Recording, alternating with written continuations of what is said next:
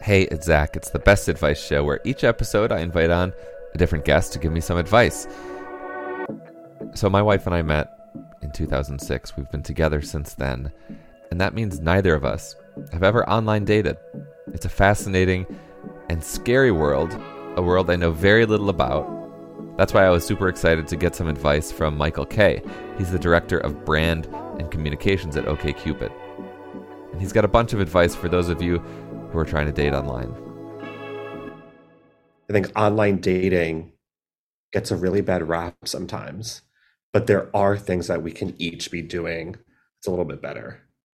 Yeah, like what?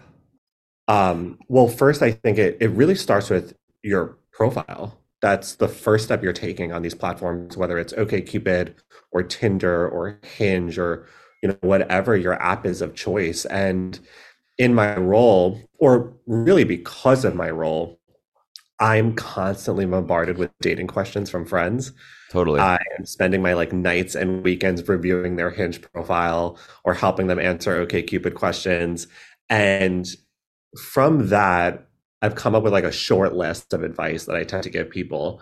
And the first is to be positive with everything you're writing in your profile, on your prompts, in your summary section. The biggest turnoff is seeing someone say, swipe left if.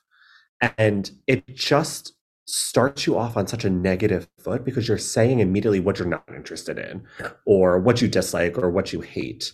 And I recommend people that instead of focusing on what your deal breakers are, choose to highlight your deal makers.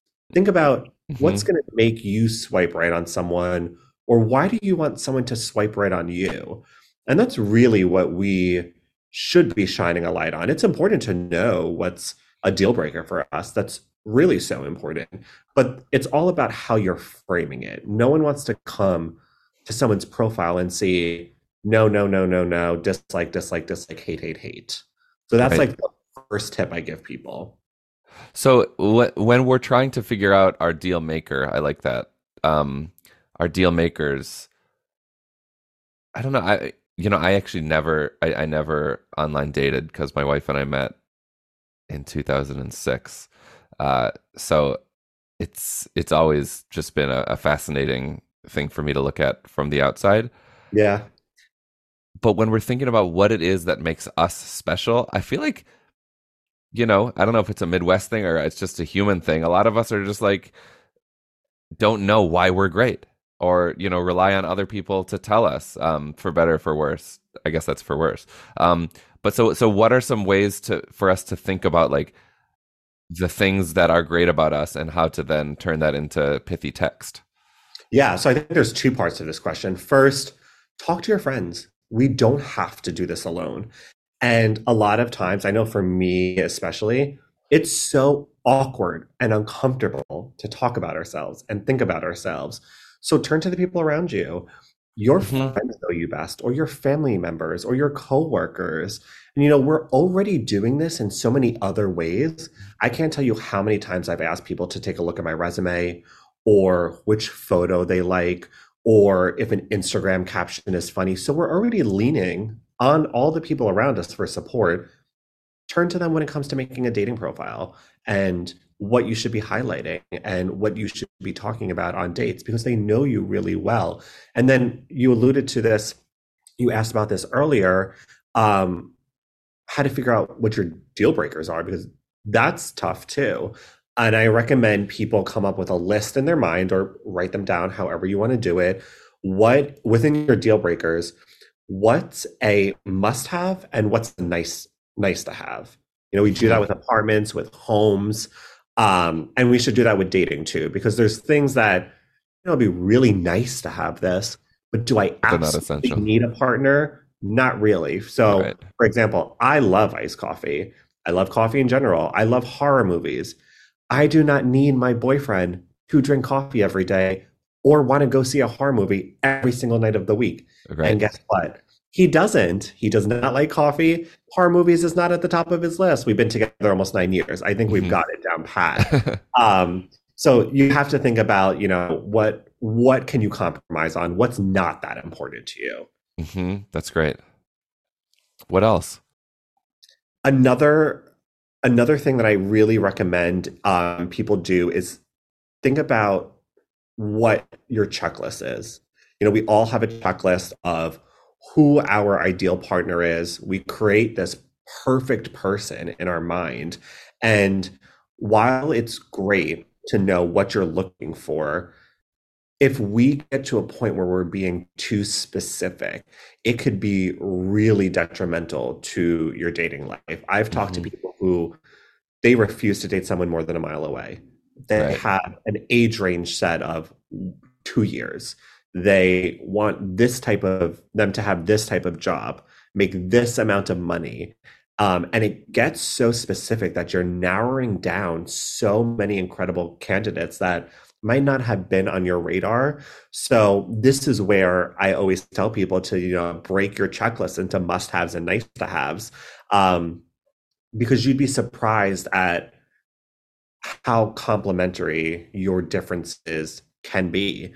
I love Totally. Harry Potter, The Real Housewives, Taylor Swift. My boyfriend is not that big of a fan of any of those things. I'm Jewish, he's Catholic. We work because when we go back to that idea around our must-haves and our nice-to-haves, we're aligned on our must-haves. We know we both want to live in New York. We know we both want children. We know we both want travel, but it's because we're both really clear about what our checklist is. That's great. At what point did you articulate to each other what your must-haves were?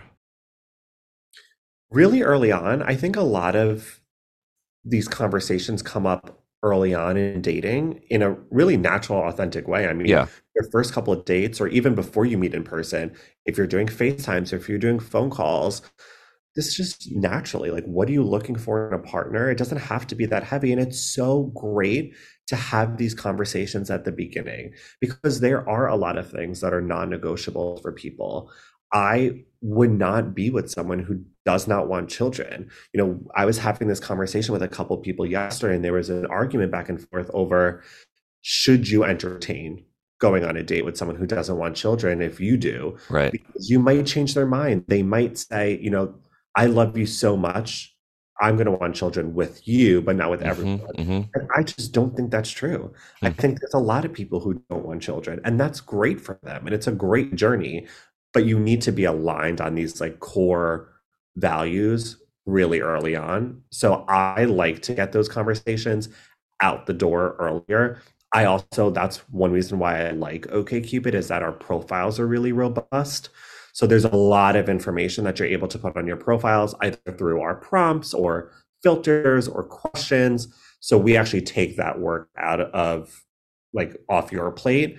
But I do think some of these conversations should be had really early on. Right. When Ross makes the list between when he's trying to weigh being with Julie or Rachel. Yes. Okay, just remember how crazy I am about you, okay? Kind of ditzy. Too into her looks. Spoiled. Now that's a little spoiled. He was supposed to type little, the idiot. Just a waitress. Is that like the dumbest thing, or do you think that there can be something effective about making a list if you're thinking about two people and which one you'd rather be with? I mean, I'm a fan of lists. I also think if you're going to take that approach, remember that these are human beings. You are not weighing different couches from IKEA or different apartments and their amenities. I think because relationships are so personal and so emotional, this is probably one of the areas where like a list between people might not be my personal route. I would really trust my gut. And I do think if you really listen to yourself, you think about it, you're going to lean towards one person. But also, we're in an age where you might not have to choose. Open relationships are no longer taboo. We've seen that non-monogamous relationships have been around for decades, centuries, and right now we're seeing younger generations embrace them. So depends on what you're looking for. You might not have to choose.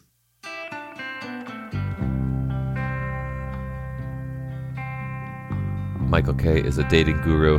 He works at OkCupid. if you have some dating advice, I would love to hear it. Give me a call on the hotline anytime, 844-935-BEST. That's 844-935-BEST.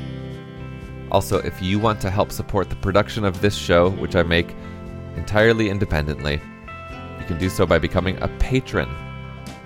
Go to patreon.com, that's patreon.com/bestadviceshow, and sign up today. I really, really, really, really, really appreciate it. Thank you.